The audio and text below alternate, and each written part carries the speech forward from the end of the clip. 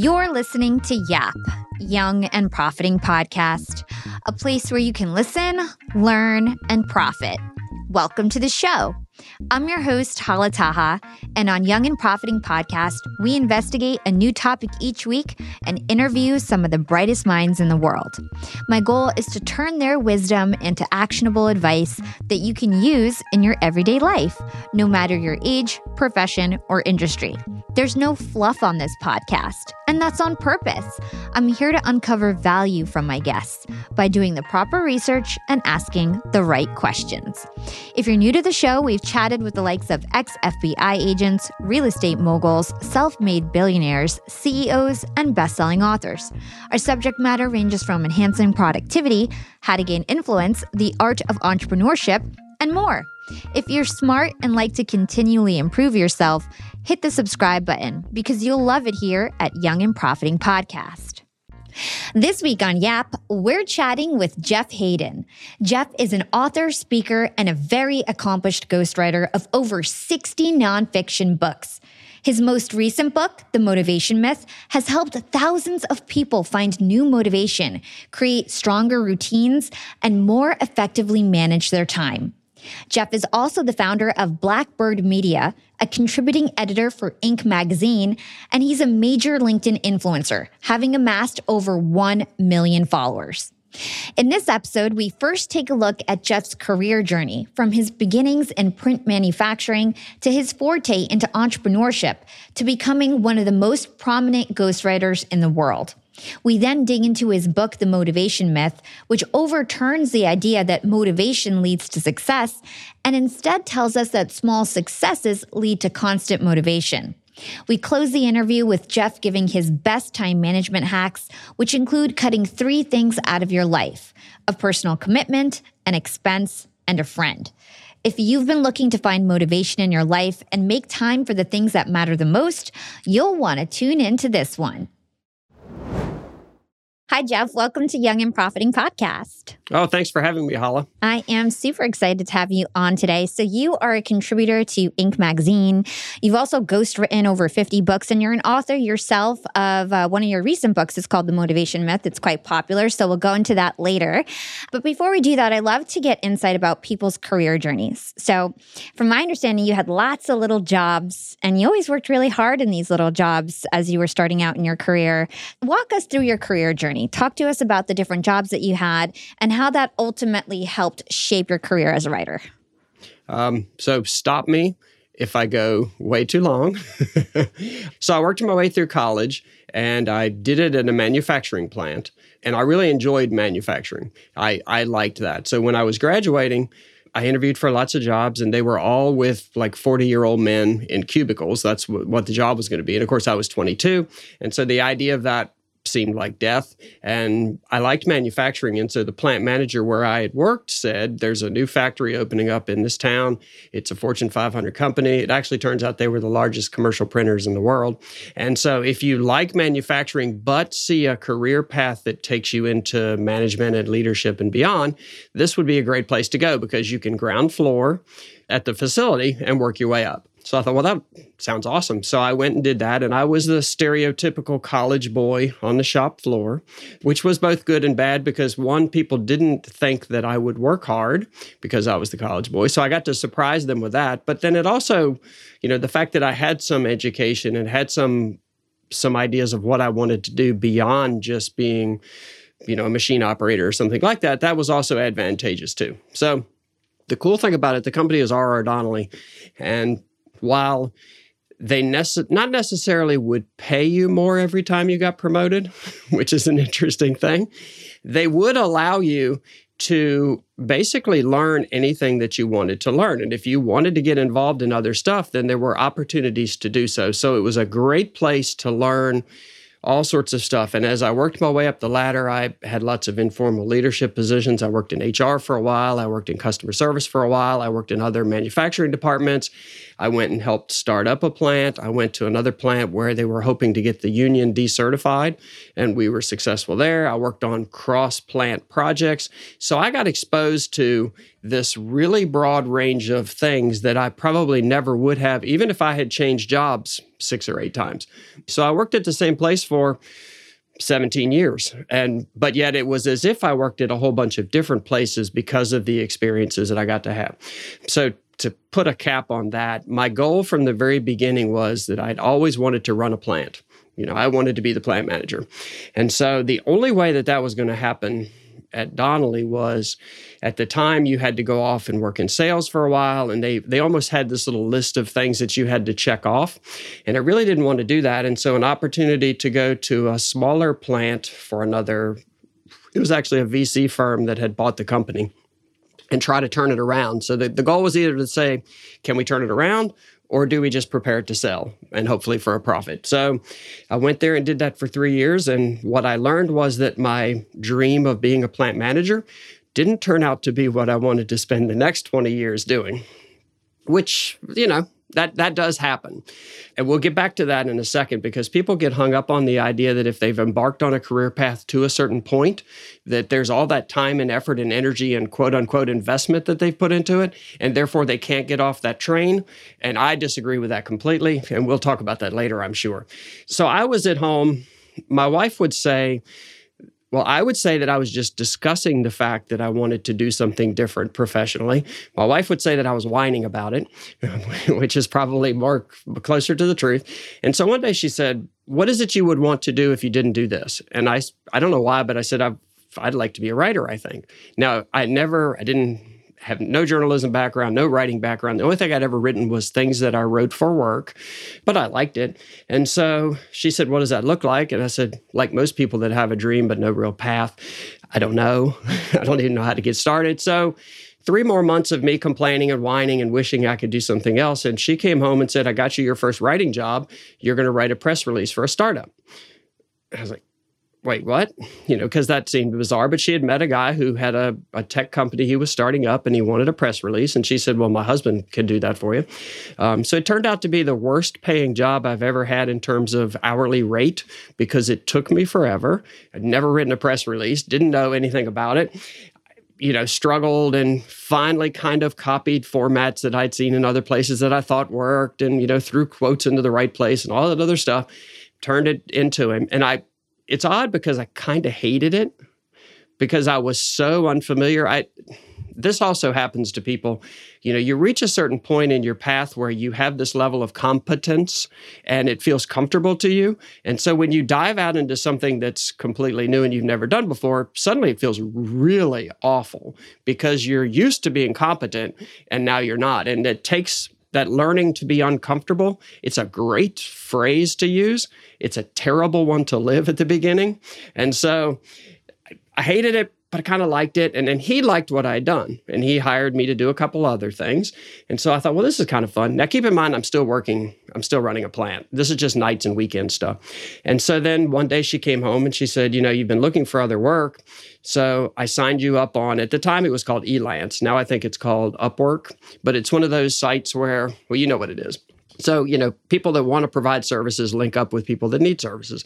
And so she'd signed me up there and created a profile for me and bid on some jobs, and she got me a couple of writing jobs.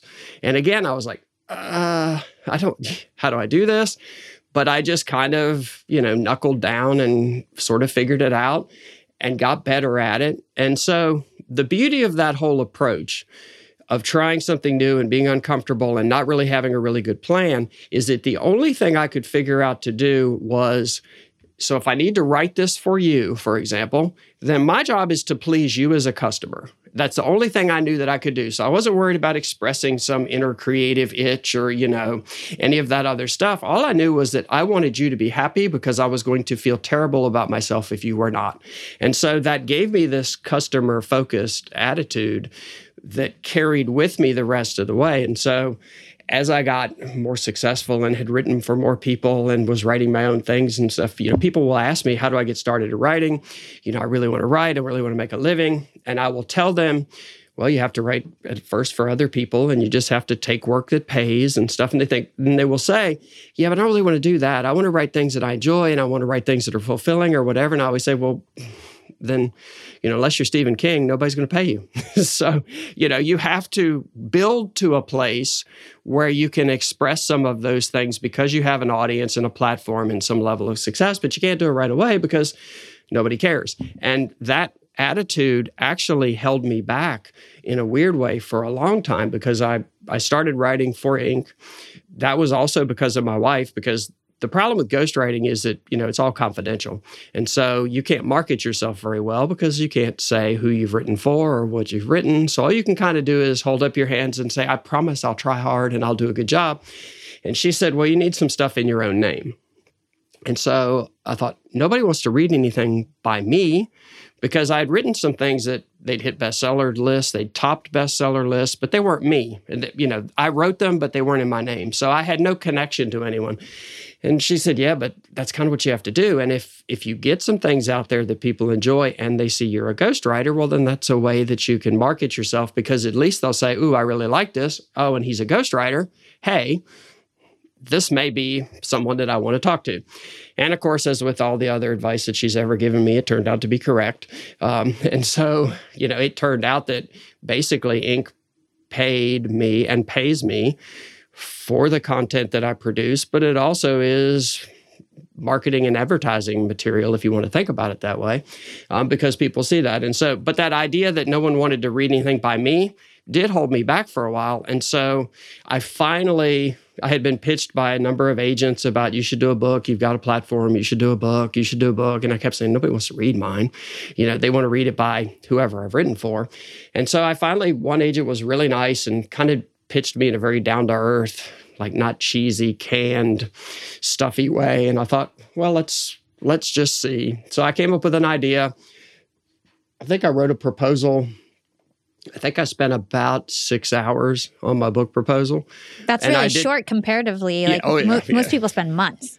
Yeah, but I just thought, well, here's my idea. And then I thought, well, I have a certain writing style and it's informal and it's not too casual, but I try to establish rapport with the reader and make it like a smart conversation and not like something professorial or too studious. And so I thought, well, that's how if I'm going to write a book, that's how it's going to be, because I'm not going to enjoy it if I don't.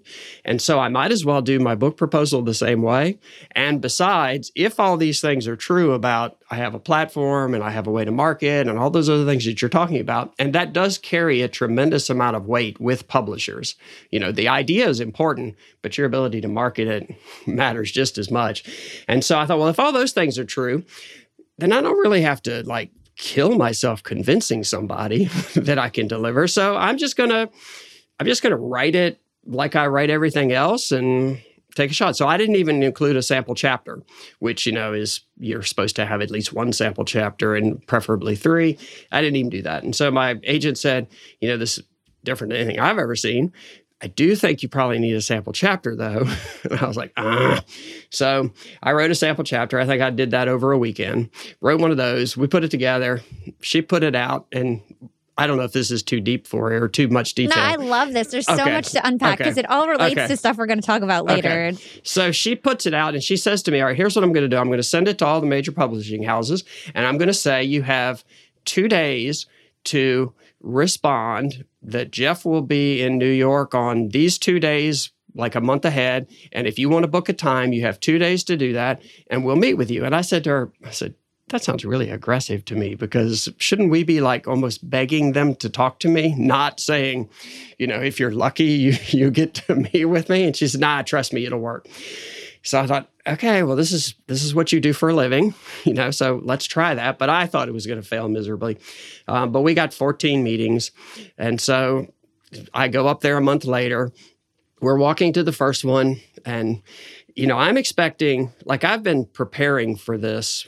I don't always prepare super well, but this one I had prepared for. And so I was thinking, I've probably got to sell them. I need to be engaging. I need to be dynamic. I need to make sure they understand I can pull this off, that my ideas are compelling. And, I tried to create almost like a pitch of sorts where I was going to be ready.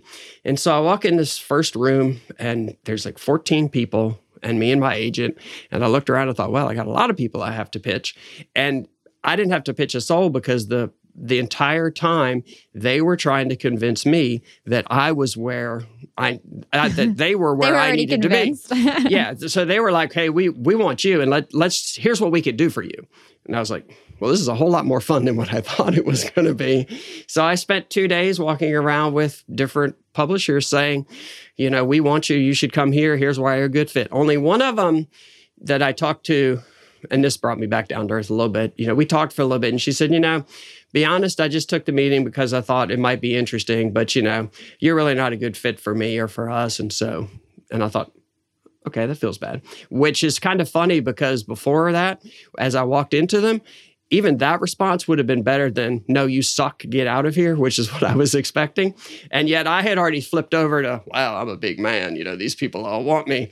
So what was cool about that whole process was then she gave them 3 days to submit their bid for what my advance would be and the terms and stuff. And again, I said to her, gosh, that's quick. And she said, no, it's really not, because if they decided they were interested in the first place, they've already done their math. They already know what they think they're going to do. So giving more time doesn't do anything. I thought, okay, that's cool. And so got a number of offers, and the 2 highest ones, wait a minute, before the offers came in, she said to me, based on everybody we talked to, if money and all the other terms are all equal, where did you feel like you wanted to be? Because that was kind of important. And so I picked one that I thought, that's where I would like to be. And as it turned out, that one was, their bid was the equal high bid with one other publisher.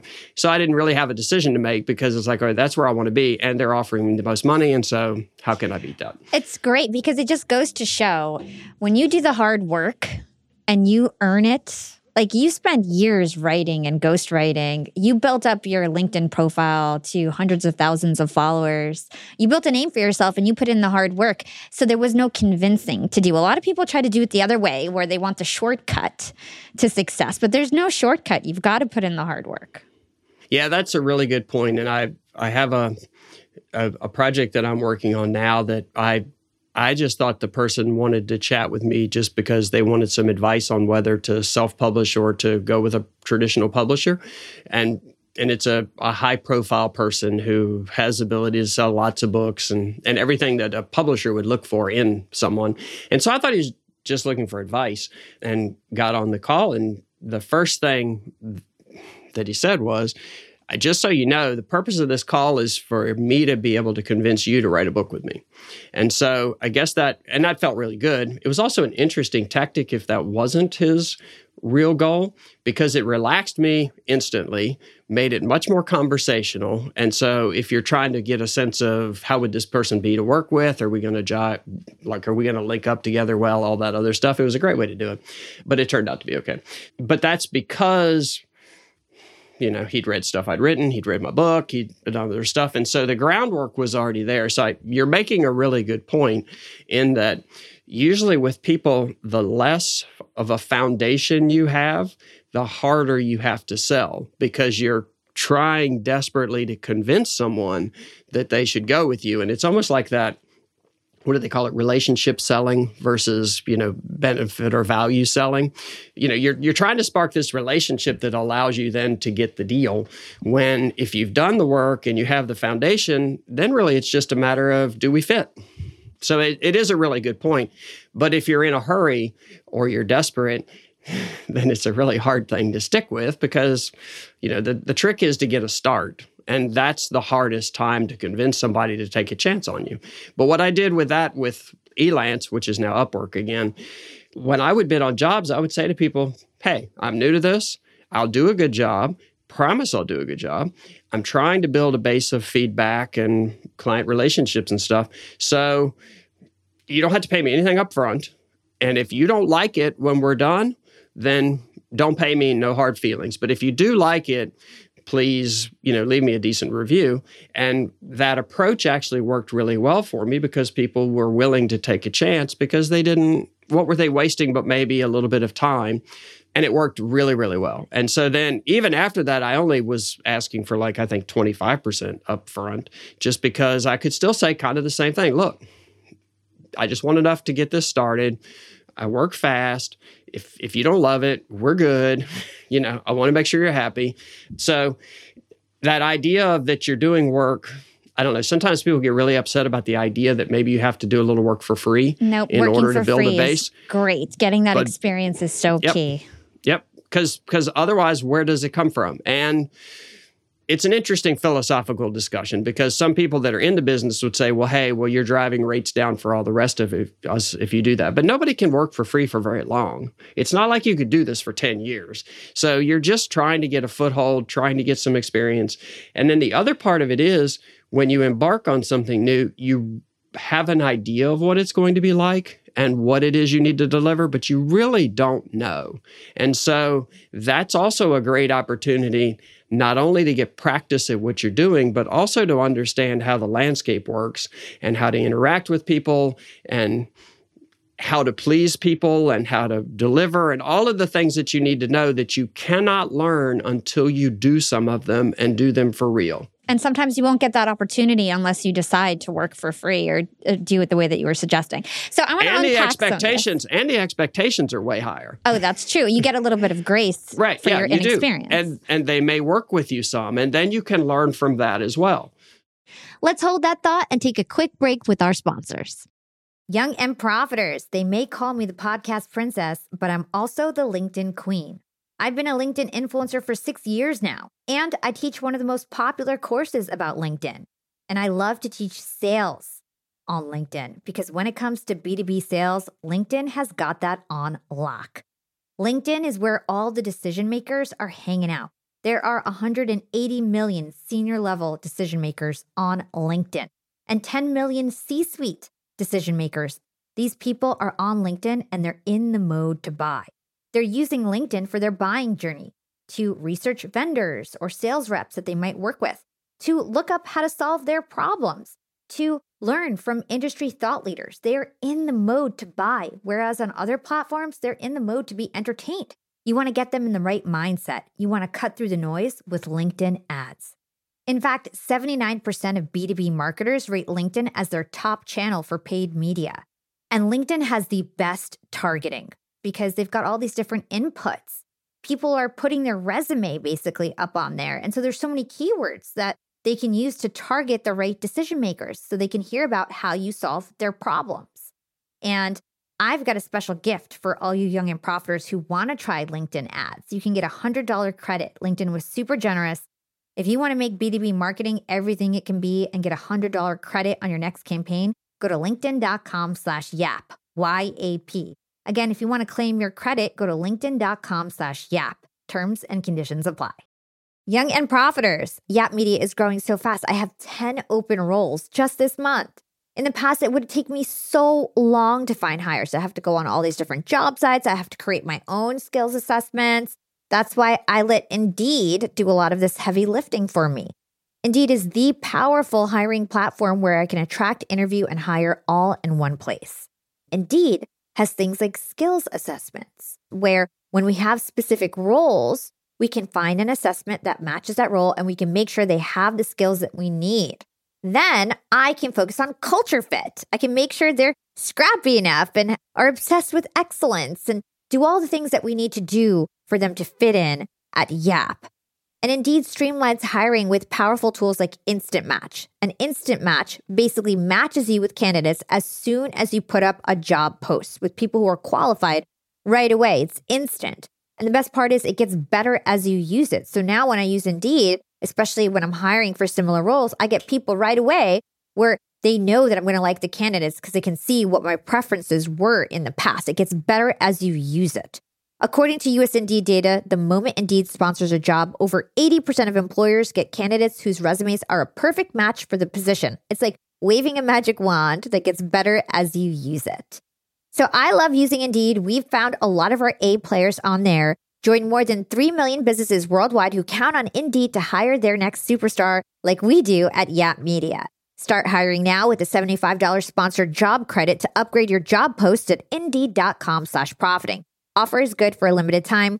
Claim your $75 sponsored job credit at Indeed.com/profiting. Again, that's Indeed, Indeed.com/profiting and support the show by saying you heard about it on Young and Profiting Podcast. Again, it's Indeed.com/profiting to get your $75 credit. Terms and conditions apply. Need to hire? You need Indeed. I want to unpack some of this because you mentioned your wife several times. And for me, some of the biggest excuses that I hear, especially for somebody like you were in a place for almost 20 years working your way up. They always say to me, I feel too old to start something new. Like you said before, they've put in the investment. They feel like they can't transition. I hear this all the time. It sounded like you had somebody in your corner who was pushing you. So what were you going through internally? Why weren't you pushing yourself? And then what's the importance of having somebody who might advocate for you and believe in you? Because it sounds like your wife really was that trigger for you. Part of it was comfort, because I was good at what I did. I didn't love it, but I was good at it. And those two do not always line up. So I was good at it. I had a really good job. So the idea of saying, okay, I'm going to go back and start at zero, that's not very much fun either. I balanced that out by just working really hard nights and weekends for a long time until I felt like, okay, I haven't replaced the income that I make, but I see a path and I see how I can get there and I feel solid about it. And I always tell people that too. If you're not willing to devote nights and weekends to whatever it is you think you want to start, then you don't really want to start it.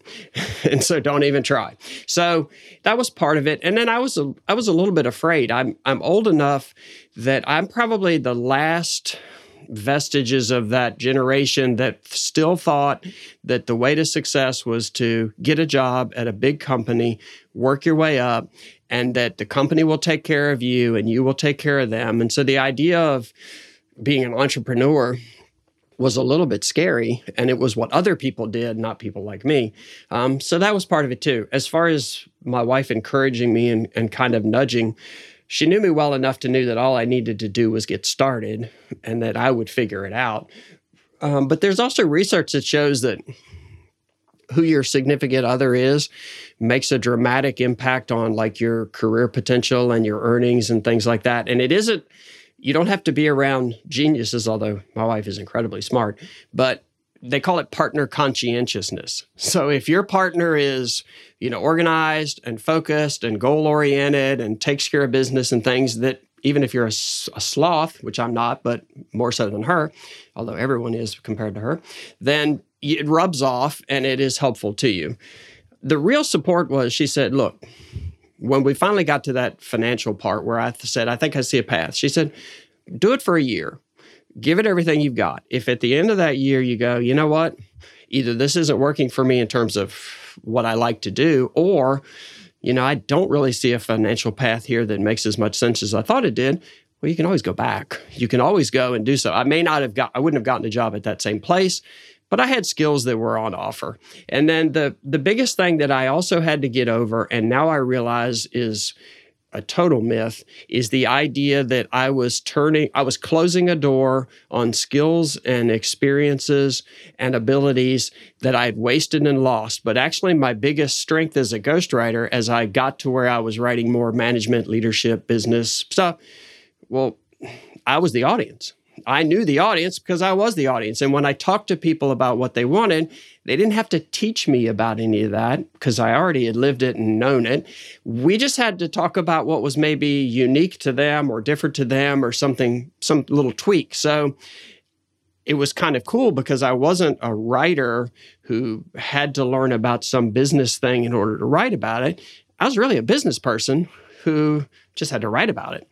And so it became a major competitive advantage for me because I had done all that. And so just in a broader sense, if you've done one thing for 6, 10 years, however long it is, and you want to do something different, it may seem like it's really, really different and none of those experiences will carry over. It turns out that you bring a ton of stuff with you that you don't realize until you get there. And so all those experiences and skills, you find a way to weave them over, and they actually will distinguish you from the people who just followed that one path because they didn't have any of those things, and they don't have a way to get them. So they only have what that path is. You can learn that path, but you brought all that other stuff with you as well. So it's actually an opportunity for you to separate yourself and distinguish yourself if you choose to take a little bit of a different path. Yeah, we always talk about skill stacking. It is so important to get all these different experiences and to try new things and to figure out what you like, what you don't like, what you're good at, what you're not good at. So in terms of a side hustle, when you were doing it, I think that was called moonlighting. Like side hustling wasn't even a thing. It was actually, I think, really looked down upon. So kudos to you for doing that. I did the same thing. Well, and what's weird about that is you're right, because it was, and it's something I hate to reference my book, but I will. I always tell people that you want to be an and. You want to be this and this and this, which skill stacking, I like that term. I'm going to steal it. But you want to be an and. But for a long time, especially when I was starting, people who had multiple things they did, that was looked down upon. And it was almost as if you were doing this and this and this, then you must not be good at any of them. And you were forced to do 3 things because you couldn't do one of them well. And it turns out that the people that I know that are the most fulfilled and happy and however you want to define success tend to have multiple things that they do, because they do weave together and are mutually supporting. There is some symbiosis there, but also it's a little bit more fun to be able to dabble here and dabble there and dabble back and see the worlds collide and interchange. And so, yeah, it was not something that was particularly positive then. Now I think there's almost a stigma if you don't have a little side thing. I know. Going on Side now. hustling is like cool. So I worked at Disney streaming services before I was an entrepreneur, and I started a marketing and podcast agency while I was working there. And to your point, I did it on nights, weekends, mornings, lunchtime, built it up to a point where I had 35 people working for me all over the world and then quit. And to me, that's the best path, because then you know if it's a viable thing, if you can actually make money and you're not putting yourself at risk. So I think you did it the right way. And I want to encourage everybody out there to start something that you are passionate about, something that you love doing, that you feel that you're good at. And to that point, let's talk about motivation a bit, because you mentioned when you started writing, you weren't very good at it and it was kind of discouraging. And it wasn't until you felt like you were getting good feedback that you actually started to enjoy it and get better and better at it. So talk to us about how you can actually create motivation by starting and being consistent at something.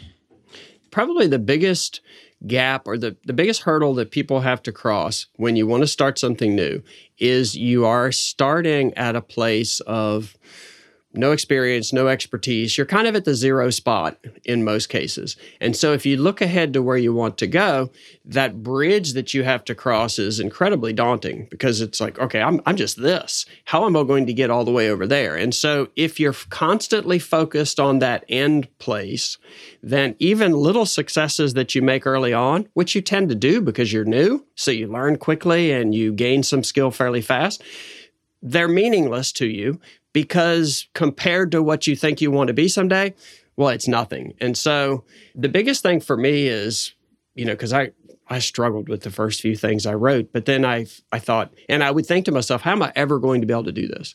Because it takes me way too long. I'm creating decent things, but gosh, it takes forever, and there's no way for me to make this work. And then I thought, well, okay, but I can't sit down and think, okay, I'm going to be Malcolm Gladwell tomorrow or something like that. But what I can do is just work really hard on whatever is in front of me.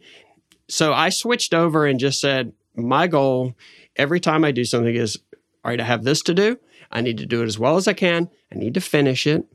I need to get good feedback from it, which means I did a good job, because whether I thought I did a good job didn't really matter. It's what the client thought. And that's all I can do right now.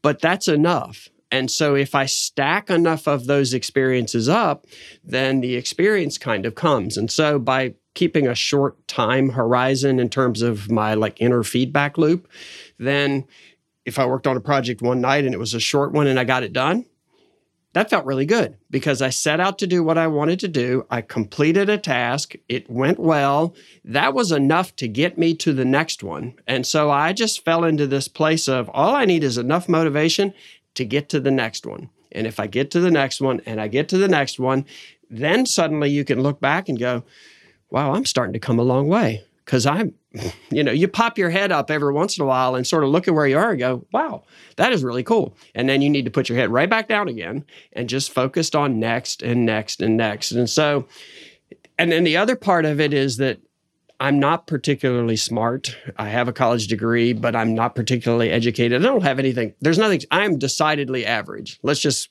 say that. So I don't think have that's anything. True, but okay. Well, I don't have anything special going for me, except for the fact that I realize that if I put in enough effort, there are a lot of things I can do. And so I'm very much an effort kind of a person. And so that actually works really well, because I don't think you get motivation from like this. I'm sitting around one day and suddenly I have the lightning bolt that says, I want to be a famous writer or whatever it is you want to be. That doesn't work. I don't think that kind of motivation. I don't know anybody that has that. All you really need is to say, I'm interested in writing. Let me get started in some fashion. And through effort, if you work hard at it, you improve, because we always get better at things we work hard at. It is a natural thing. It's just like taxes. It's a law of the universe. And whenever you get a little better, that feels good. And so effort equals a little bit of achievement, which feels good, which creates motivation for you to take a little more effort, which means you'll improve a little more, which feels good. And so there's this really cool virtuous cycle of effort, achievement, fulfillment, happiness, motivation that you can spin forever and ever and ever if you focus on doing it that way. If all you care about is this big end result, it's demoralizing and defeating, and you have to rely on willpower alone, and none of us have enough willpower to do that. But if you just get that cycle started, there it is. So to me, motivation doesn't come first, effort comes first. I love that. So let me pause you right there, because I want to make sure that my listeners really understand this. So what Jeff is saying is that you don't want to focus on some big goal, because you'll keep comparing yourself to that goal. You're going to think about where you are now, how far away that goal is. You're going to feel bad. And you don't want to feel bad if you want to be motivated. You want to feel good. So you want to focus on these small wins. So how can we better focus on these small wins? Is there a trick that we need to do? Is it something we need to reflect on every day? How do we make sure that we're constantly looking at these small goals and making sure that we're making progress toward our bigger goal? So process really is everything with anything that you want to do. So you do need a big goal, I think. But your big goal is just there to help you design the process that you would use in order to get there. So it's not a terrible example, but it's an easy example. Say you want to run a marathon and you've never run before. So running the marathon is your big goal. But as you said, if that's all you focus on is being able to run 26 miles and you can only run one, you're going to quit because it's too far. And you feel bad after that 1 mile, you're never going to get there. So running a marathon, though, you can back it up and say, okay, what are the steps and stages that I'm going to have to go through in order to build up the endurance and stamina and speed and all that other stuff that will allow me to get there? And there are plenty of people in the world who can lay that program out for you. So you know what to do. So the goal informs the process. Then you just say, okay, I've got a, 6-month plan. What's tomorrow? Tomorrow is, I'm going to go run 1.5 miles. Cool. When you run the 1.5 miles, you can check it off. You get to feel good about yourself because you did what you set out to do that day, which if you think about it at the end of the day, the days you feel best about yourself are when you got done the things that you said you wanted to do. Where you feel bad is when you didn't. So you get to feel good about it. You checked it off. You had a successful day. That will give you enough motivation to tomorrow go, okay, what's tomorrow? Whatever it is, that's all you have to do. You just have to do whatever it is that you have to do today. And if you focus on that, you get to be successful every day. You get to feel good about yourself every day. And you will stack up enough of those days that every once in a while you will pop your head up and say, wow, I just did a 10-mile run. Who thought I could do that? But before you get too excited and go, oh, what about the 26? You got to put your head back down because you're not there yet. And then you say, cool, I can run 10 miles. That's awesome. What's tomorrow? Tomorrow may only be a 3-mile run because that's part of your process of recovery and whatever else it may be. Whatever it is, if you're doing what you set out to do that day, and if that process is designed so that it will basically guarantee that if you put in the effort, you will succeed, you're good to go. So the goal informs the process, and then all you worry about is, am I doing what I need to do each step of the way? You didn't start a side hustle and end up with 35 people working for you by one day just saying, that's what I want to do. You knew you wanted to create a marketing agency and a podcast. You knew what you wanted to do, but you broke it down into, okay, but what can I do right now? And what am I doing each day to get there? And then all of those wins stacked up on themselves and probably made it a little bit easier for you to keep working that hard because you saw a path to where you were going to go. Mm-hmm. And I think something that's key here is that a lot of people think that motivation is external, but really motivation is just a feeling, right? It's an internal feeling. It's dopamine rushing to your brain where you just feel really happy about what you completed and it makes you want to do more. So let's talk about your new book, Motivation Myth, because it's a really interesting book. I have a lot of things that I want to talk about in it. So let's start with the conventional approach to motivation. What do all these gurus always say in terms of how people should gain motivation, and why is your approach different?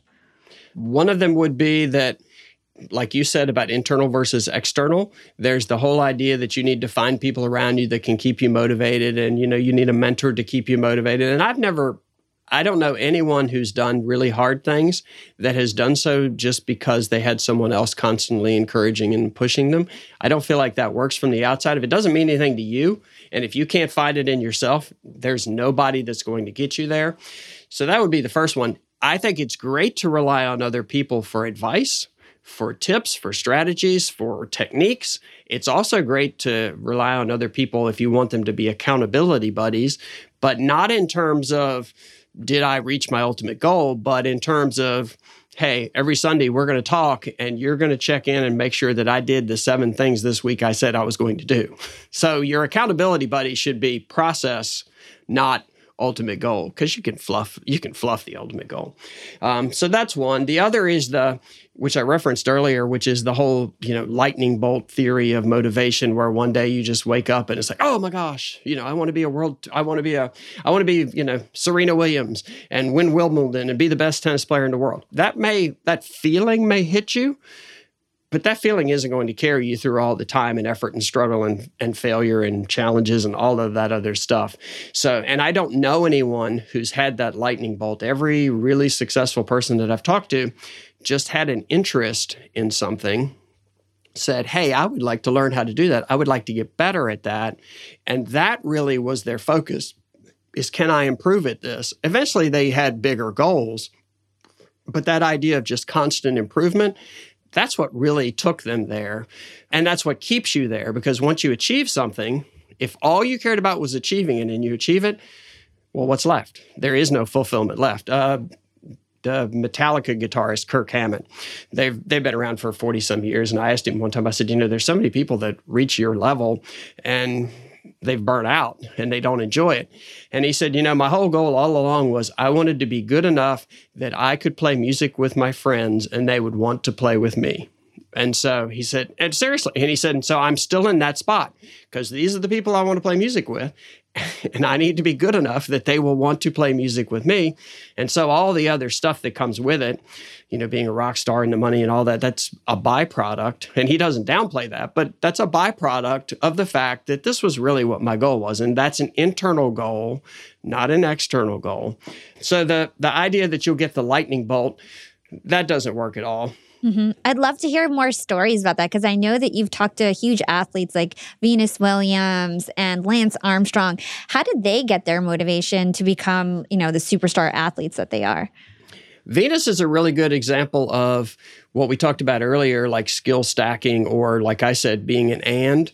Because as they were growing up, there's this idea that she and Serena, that their father basically manufactured tennis champions out of them. And while he was their coach and did push and did work with them, she says even when they were like 10 years old, they weren't allowed to just be tennis players. So they would be riding to a tournament in the car, listening to tapes about, how to buy foreclosure homes and make money. And she said, we hated that stuff, but it was his way of saying, there's more to life.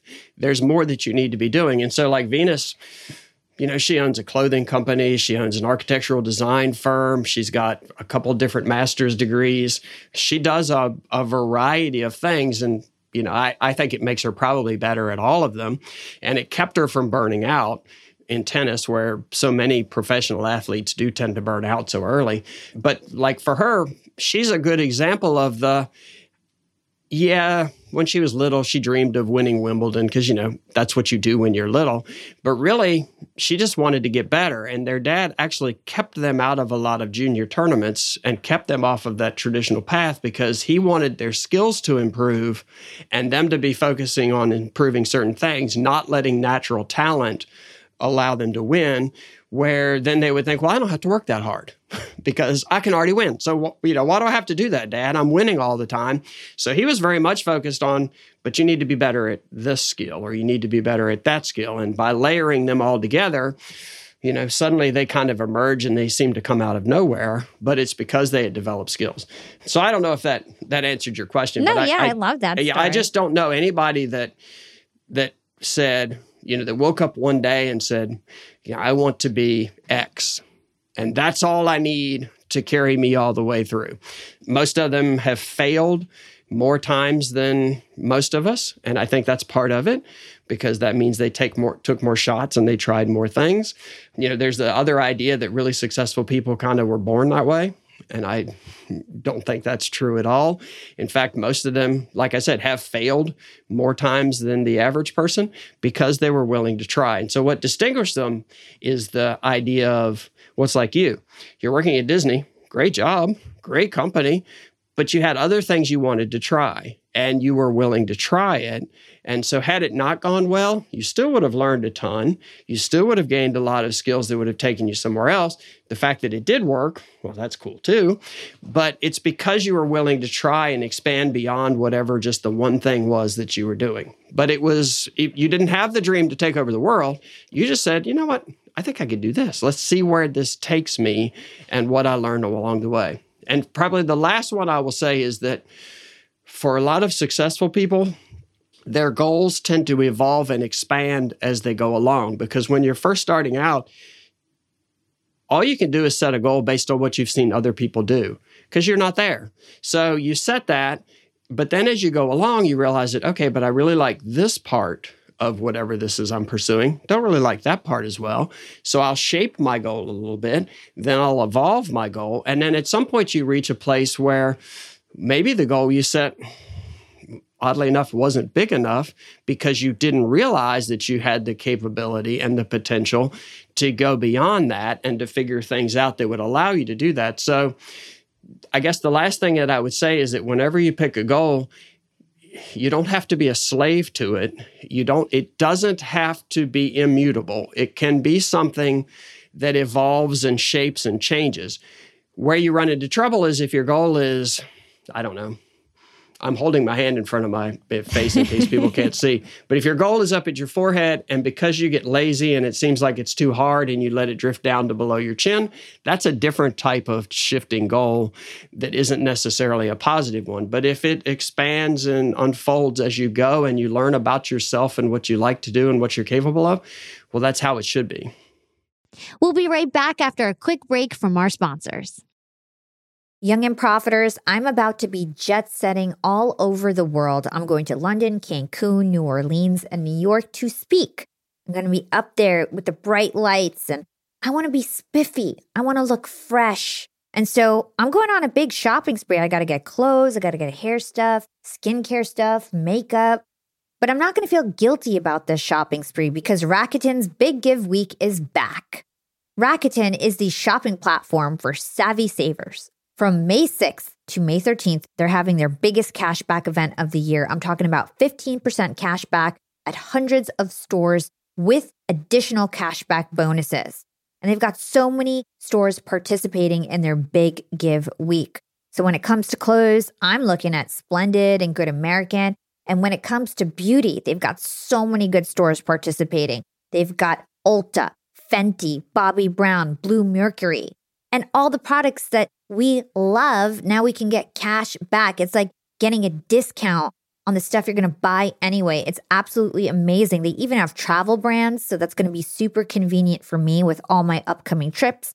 Expedia, Hotels.com. You can get deals on everything from electronics to home goods to travel and beauty. Young and Profiters, you're going to want to grab this limited time deal with both hands. You get high cashback rates for only 8 days.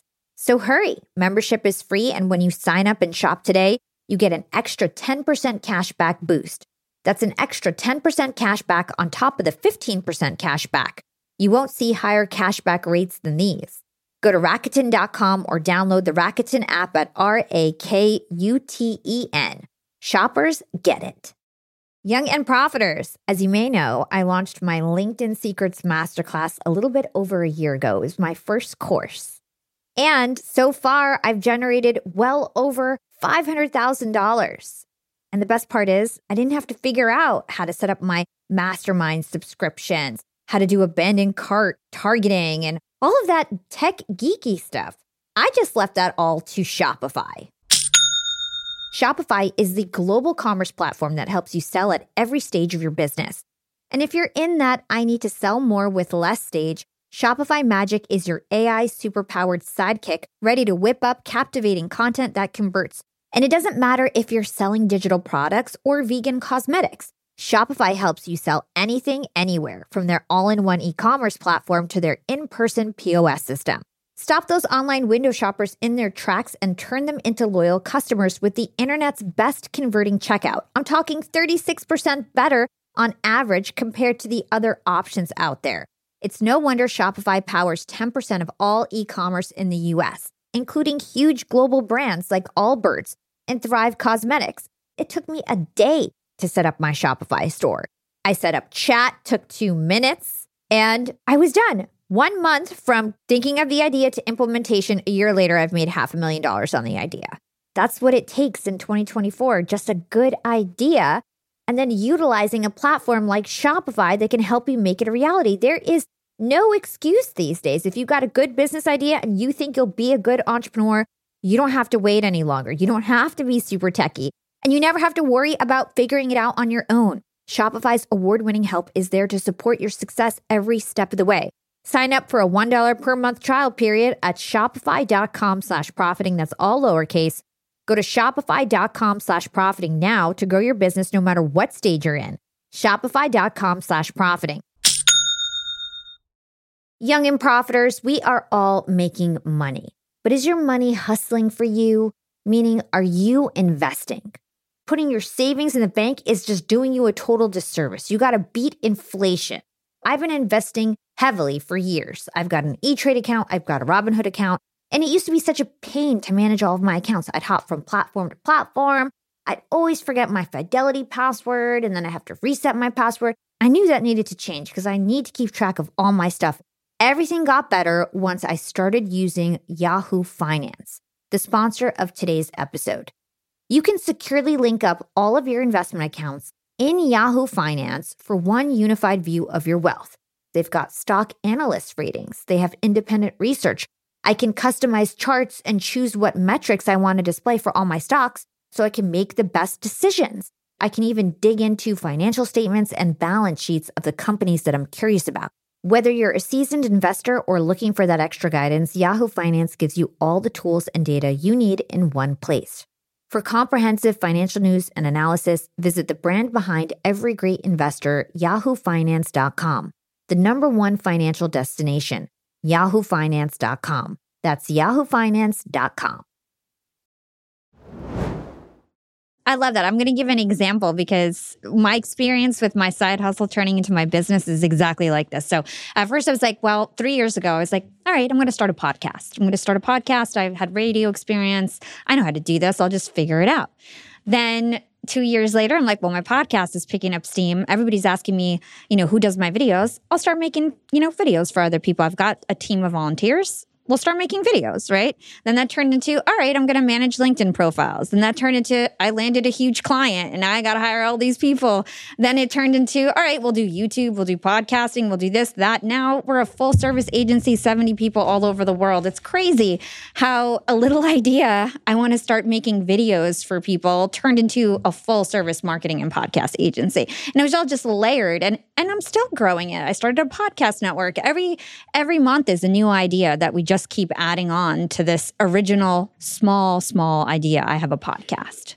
And the cool part about that is that the ideas come from a foundation and from mastery, not from just dreaming it up and saying, you know what, a podcast network would be really awesome. You didn't figure that out until you realized that, wait a minute, I do know a lot about building and growing a podcast that I can probably help other people with, like all those other things. So your ideas came not from just dreaming them up, but from effort and mastery and skill expansion. And then that allowed you to look around and say, okay, what can I do with what I have? And that's, a lot of people get that backwards. They think, what do I want to have? Now, how do I figure out how to do that? Versus, well, I know I want to do more than what I'm doing. And so here's an area of interest. So let me get really good at this. And then let me see where that takes me. And it will always take you to places that you could not have imagined. Not because it's some fluffy tree hug. I don't know. That sounded very mystical. It'll take you to places you didn't imagine because you had no way of imagining them, because you didn't have the skills and the foundation to allow you to see that those things were possible. Because you didn't know, I hate this phrase, but you didn't know what you didn't know. And you can't learn what you don't know until you do things and learn something. I love that. Let's talk about the time that it takes to start something new, because I think this is a really important point. You want to start something new, but you have all these commitments, you're distracted. And at the end of the day, you need to build in time to try something new, to learn something new. So what are your top tips in terms of reducing distractions, in terms of making time to fulfill the process that you're supposed to do every single day for your new goal? Probably my biggest one is to redefine how you think of me time, where people say, oh, I need some me time, whatever that is. So if me time is, wow, this is going to sound really harsh, so forgive me. But if me time is, and there's nothing wrong with this, watching Netflix or hanging out and chilling or whatever that is, if that's the me time that you have, that's cool. But that's not necessarily productive time in building some other skill. You don't have to use it differently. But if you're saying, I have other things I want to do, I have a side hustle I want to start, whatever that might be, then what you need to say to yourself is, my me time is actually that's me time. Working on my side hustle is me time. And if you think about it in terms of, I'm going to learn, I'm going to grow, I'm going to develop, I'm going to expand, I'm going to do something positive in my life in that, well, that's probably the best definition of me time that you could actually have, is that, wow, this has the ability to change my life in a positive way. And so that's probably my big one, is just to redefine what me time means to you. So when I was working full time and trying to build some writing career, my me time was working on that. And so when it started to pay off for me, it was like, okay, well, I'm missing some other things, but I'm not really missing the family time because I protected that, and I'm not missing some exercise time and some health time because I protected that. What I'm really missing is stuff that, I don't know, it's a snack. It's not a good meal. So is that a bad thing? I was missing junk food, if you want to think of it in terms of that, and really it was much more fulfilling to do things that made me feel better about myself. And again, if you're not willing to sacrifice your chilling, hanging out, vegging, lounging, whatever it is, time in order to do something else, well, then whatever that something else is doesn't mean enough to you. And so that's cool. Find something else. If I could just add to this, just to help people understand that this can be temporary. So when I was building my podcast, building my side hustle, for almost 3.5 years, I did not turn on the TV. To your point, the thing that I enjoyed was working on my podcast and working on my business. I literally didn't turn on the TV.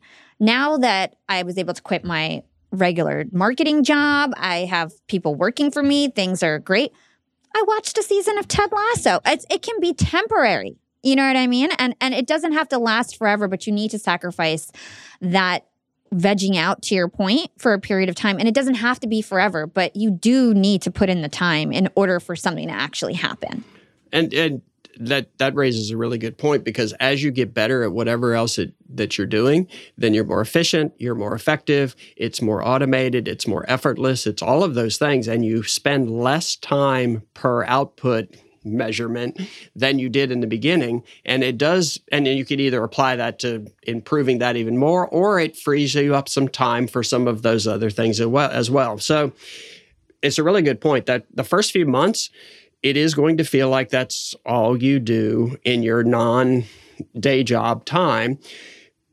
but it gets better because you get better. And so knowing that going in is really important, because there are dark days at first where you think, wow, this is really hard and I don't know if I'm ever going to get there, and look at all these things I'm missing, but it does get better if you hang in there.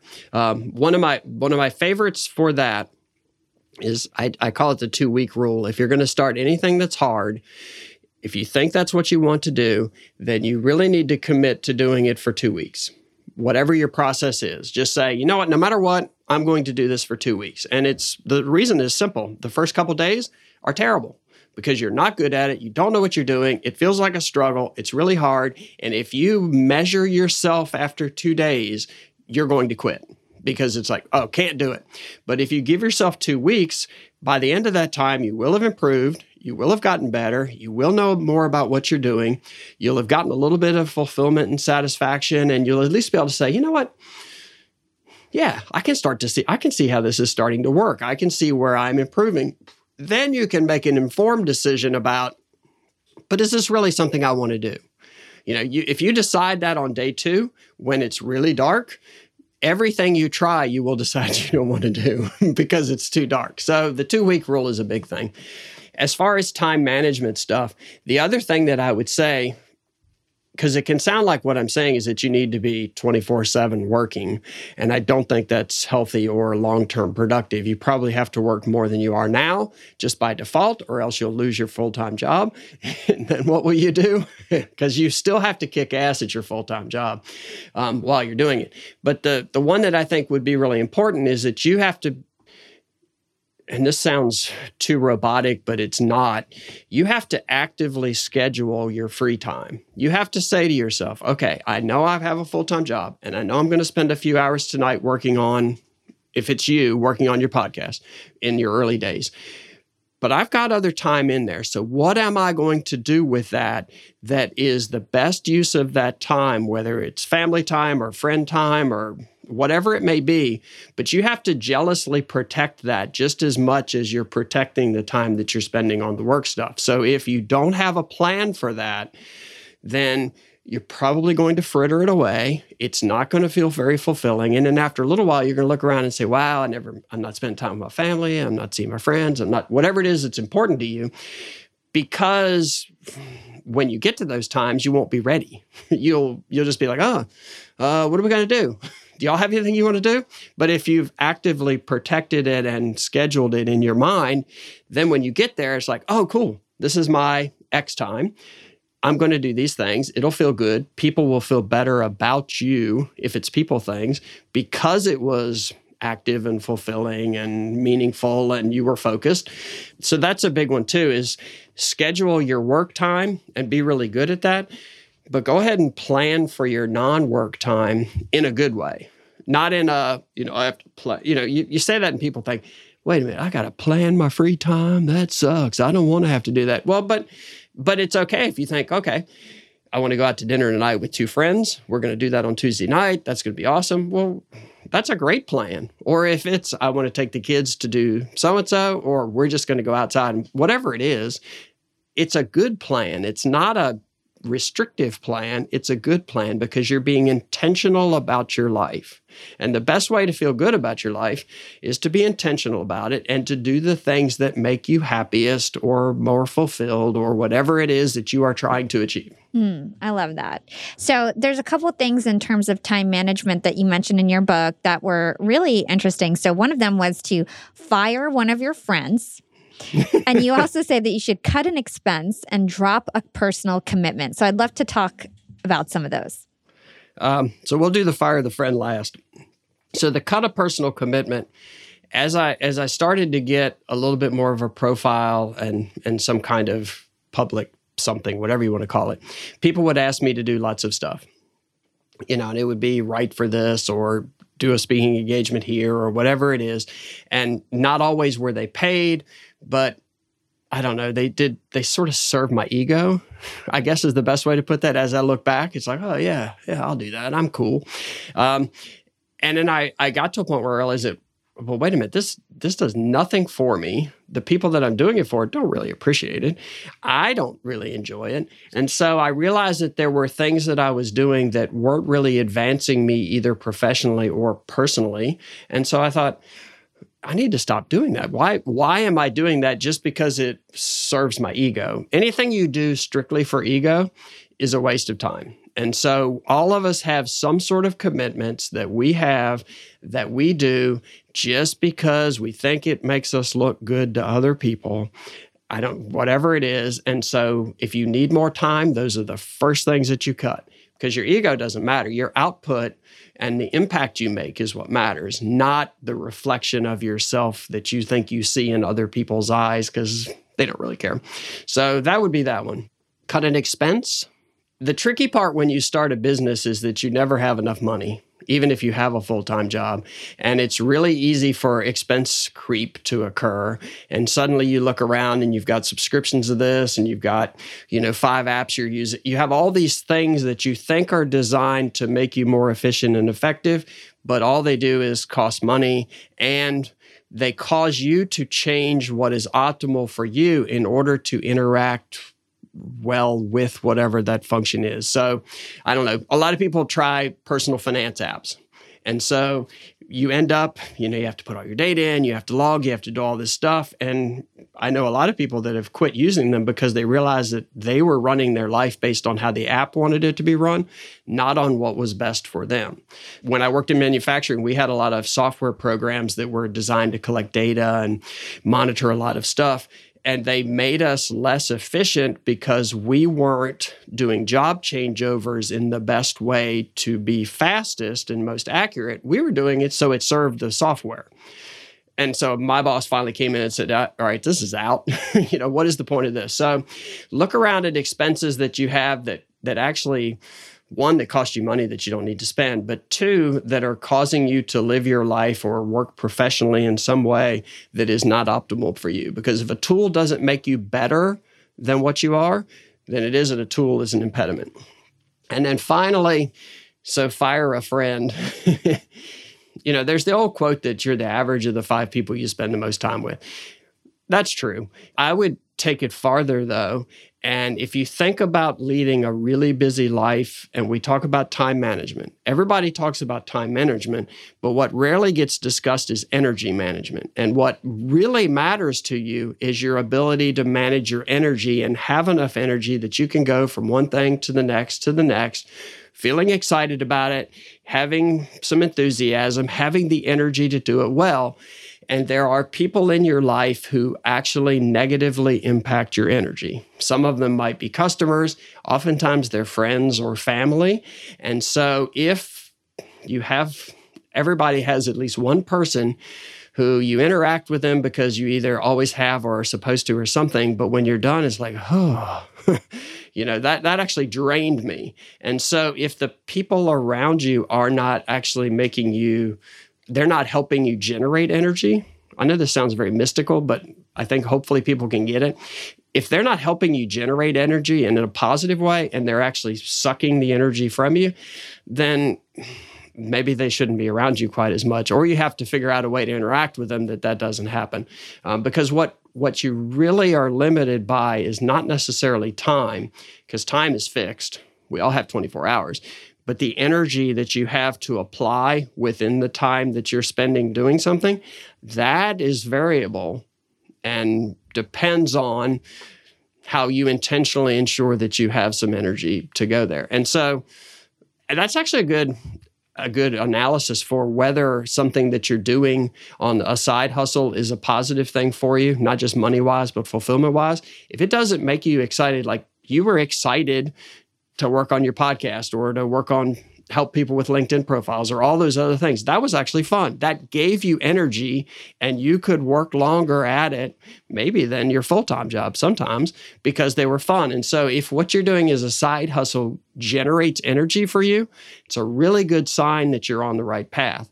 If it's a slog and a struggle and it almost feels like it drains you to do it, then that's probably not something that you should pursue. And it may have felt like a passion, but a passion generates energy. truly. And if it's not generating energy, then it's not really a passion, and it's probably something you should discard and do something else. I think that's a great point. So my last question before we wrap this up, it's, by the way, been a great conversation, is all about self-talk, because I think that this is something that we don't speak about enough. The fact that the way that we talk to ourselves while we're trying to achieve our goals is really important. So what is the right way and the wrong way to talk to ourselves when we're trying to stay on track? So I'm not a huge self-talk person in terms of how people usually think of it, like look in the mirror and tell yourself you're awesome or other things like that. I think you're awesome when you have, how do I say this? Confidence to me comes from success. You cannot just all of a sudden decide to be confident, but when you've had successes, even if they're not in the same field, that you feel confident, because if nothing else, you can say to yourself, and here's where I'll get to the self-talk, I've done that before. That was really hard.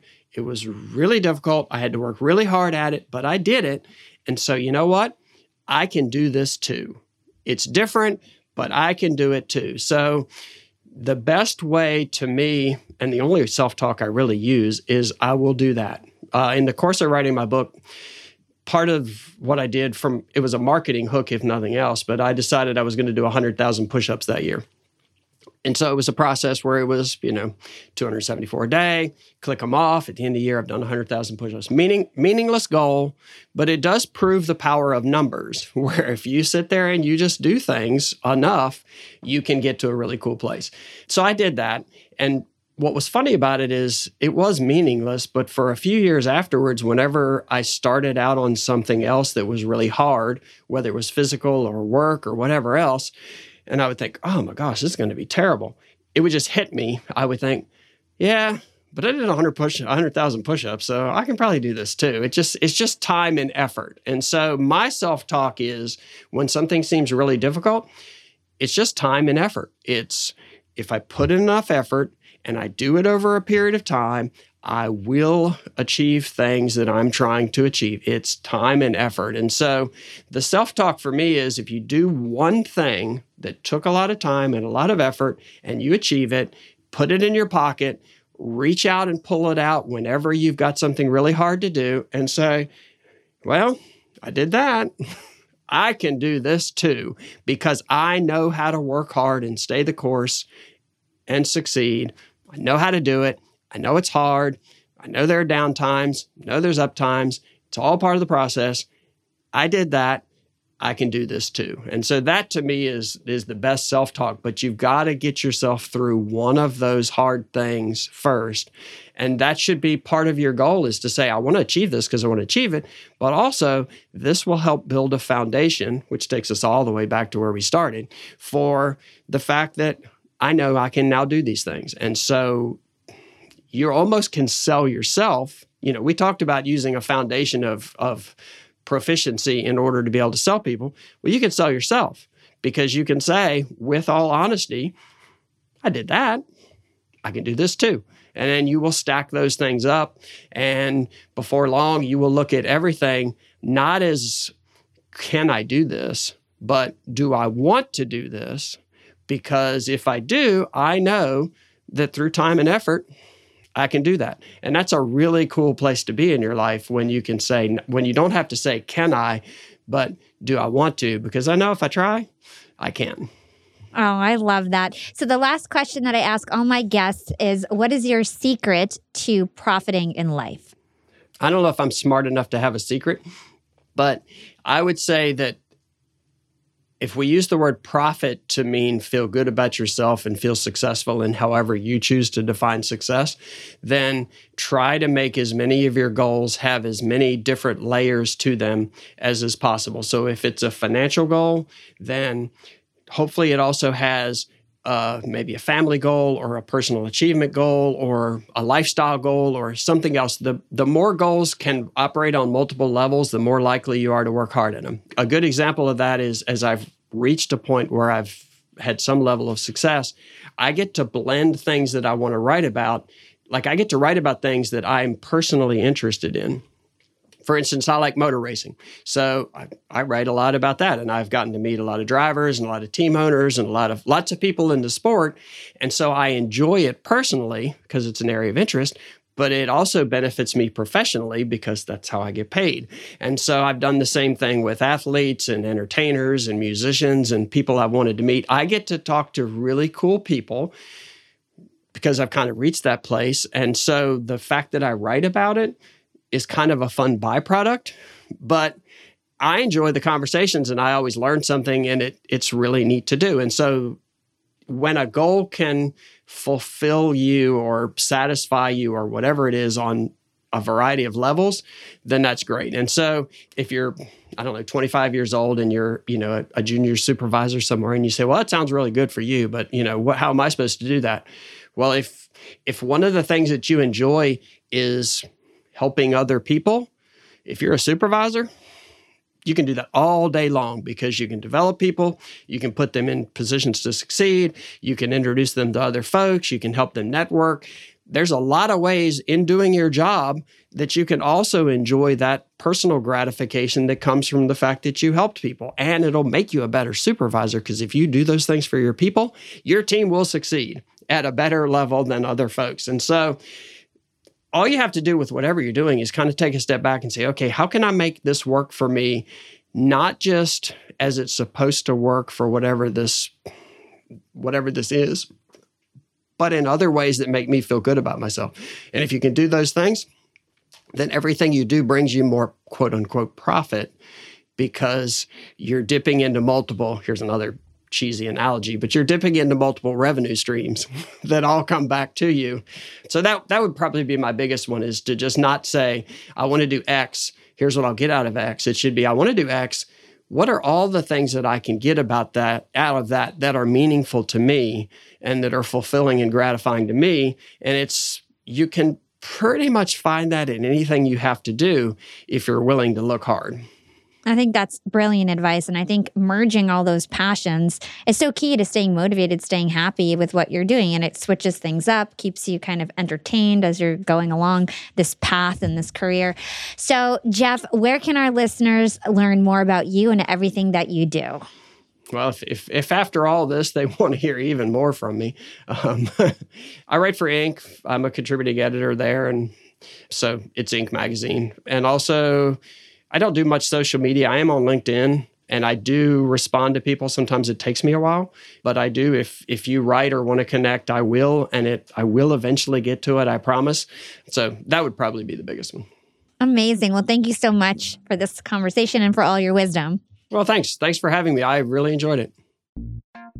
Thanks for listening to my conversation with Jeff. We talk a lot about motivation, work ethic, and time management on Young and Profiting Podcast. So having an expert on like Jeff was super valuable. Jeff shared his journey and we found a lot to connect on with the beginning of our careers. Like me, he once worked a full-time job in corporate, but he knew his passions were elsewhere, even though he was great at his job. He wanted to be a writer, but he didn't know how to break into the scene. Ultimately, it was his wife that found him his first job. And that's a great point that Jeff talked about. Finding success often takes having the correct support system around you, whether that's in your partner or your friends. Sometimes it can take a push from someone else to bring out the best in us. I loved when Jeff talked about how we set goals and measure our success. Our perspective dictates so much of how we feel. So Jeff recommends finding ways to break your goals into smaller, more manageable tasks, shifting our perspective to appreciate smaller wins instead of just large accomplishments. When you achieve a small goal, make it a point to celebrate it, especially if it's something you wouldn't celebrate typically, because those small wins lead to motivation. The conventional view of motivation is if you fire someone up enough, they're going to go out and achieve whatever their target is. Traditionally, they say achieving success is all about generating the right mindset, and that motivation will trigger you to succeed, basically. But Jeff's book and perspective on the motivation myth overturns this idea that motivation leads to success. Instead, it tells us that small successes lead to constant motivation. Jeff believes that motivation is a result. It's not the spark or trigger that gets you started on your next project. Real motivation comes after you start. Motivation is the pride you take in the work you have already done, which fuels you to do even more. Motivation stems from success and fuels more success. So the only thing you need to do to succeed is just have one small victory to get a head start. Then you just follow the loop. Jeff calls this the motivation cycle or the motivation feedback loop. The cycle goes something like this. A small success leads to some motivation, which leads to another success and even more motivation, which leads to another success and even more motivation. You get the idea. That's why motivation isn't something you have. Motivation is something you get from yourself automatically, from feeling good about achieving small successes. Success is therefore a process. Success is repeatable, it's predictable, and it has less to do with hoping and praying and more to do with diligently doing the right things the right way over and over and over again. When you constantly do the right things, success is predictable. And speaking of doing the right things, you need to make time for that. When I was starting Yap, I had to make so many sacrifices in my personal life, whether that was missing my friends' birthdays or not watching any TV at all, or cutting back on little luxuries so I could invest in my business. But I persevered and have accomplished so much because of that. So I'm glad that Jeff touched on ways to make more room in our lives for the goals we're looking to achieve. His first step is to cut out activities or commitments that only serve our ego. For Jeff, this meant turning down speaking opportunities that didn't pay well or that he didn't have any emotional connection to. In the past, he would say yes because it would stroke his ego. But by saying no, he freed up time to dedicate to writing. For me, this meant turning down being interviewed on other podcasts over the last year. For a while, I would say yes to every single podcaster who asked me on their show. I just wanted to support everyone, so I gave out my time like it was candy. But I realized that this was not sustainable, and I stopped having any free time because I was going on so many shows, so I started putting boundaries around it and only went on select shows that had a big audience that were really worth my time. Learning to say no will not only help you save time in life, but also can help you become more introspective and humble. The second step is to cut out unnecessary expenses. This can be streaming services, financial apps, or other subscriptions that may be distracting instead of actually helping you be productive. Cutting out some of those things will save you money and also help you to stay focused. His last piece of advice on time management was to fire a friend. So no, we're not saying to just remove people in your life at random, but instead look at the people you've surrounded yourself with. Is there anyone that you find yourself feeling exhausted after spending time with or that drains your energy? Is there someone that you find doesn't support you in the way that you support them? Well, then it may be time to let them go and to quote unquote fire them to protect your mental health, your energy, and your passions. I really enjoyed this conversation with Jeff, and I had a lot of takeaways I'm going to take action on right away. And I hope that you take action too by remembering to enjoy the process and to take time to celebrate those small wins, especially now that you know the secret to find and sustain your motivation. You guys can find me on social media, on Instagram at Yap with Hala, or LinkedIn. Just search for my name. It's Hala Taha. If you enjoyed this podcast, be sure to drop us a 5-star review on your favorite podcast platform. Big thanks to the Yap team as always. This is Hala signing off.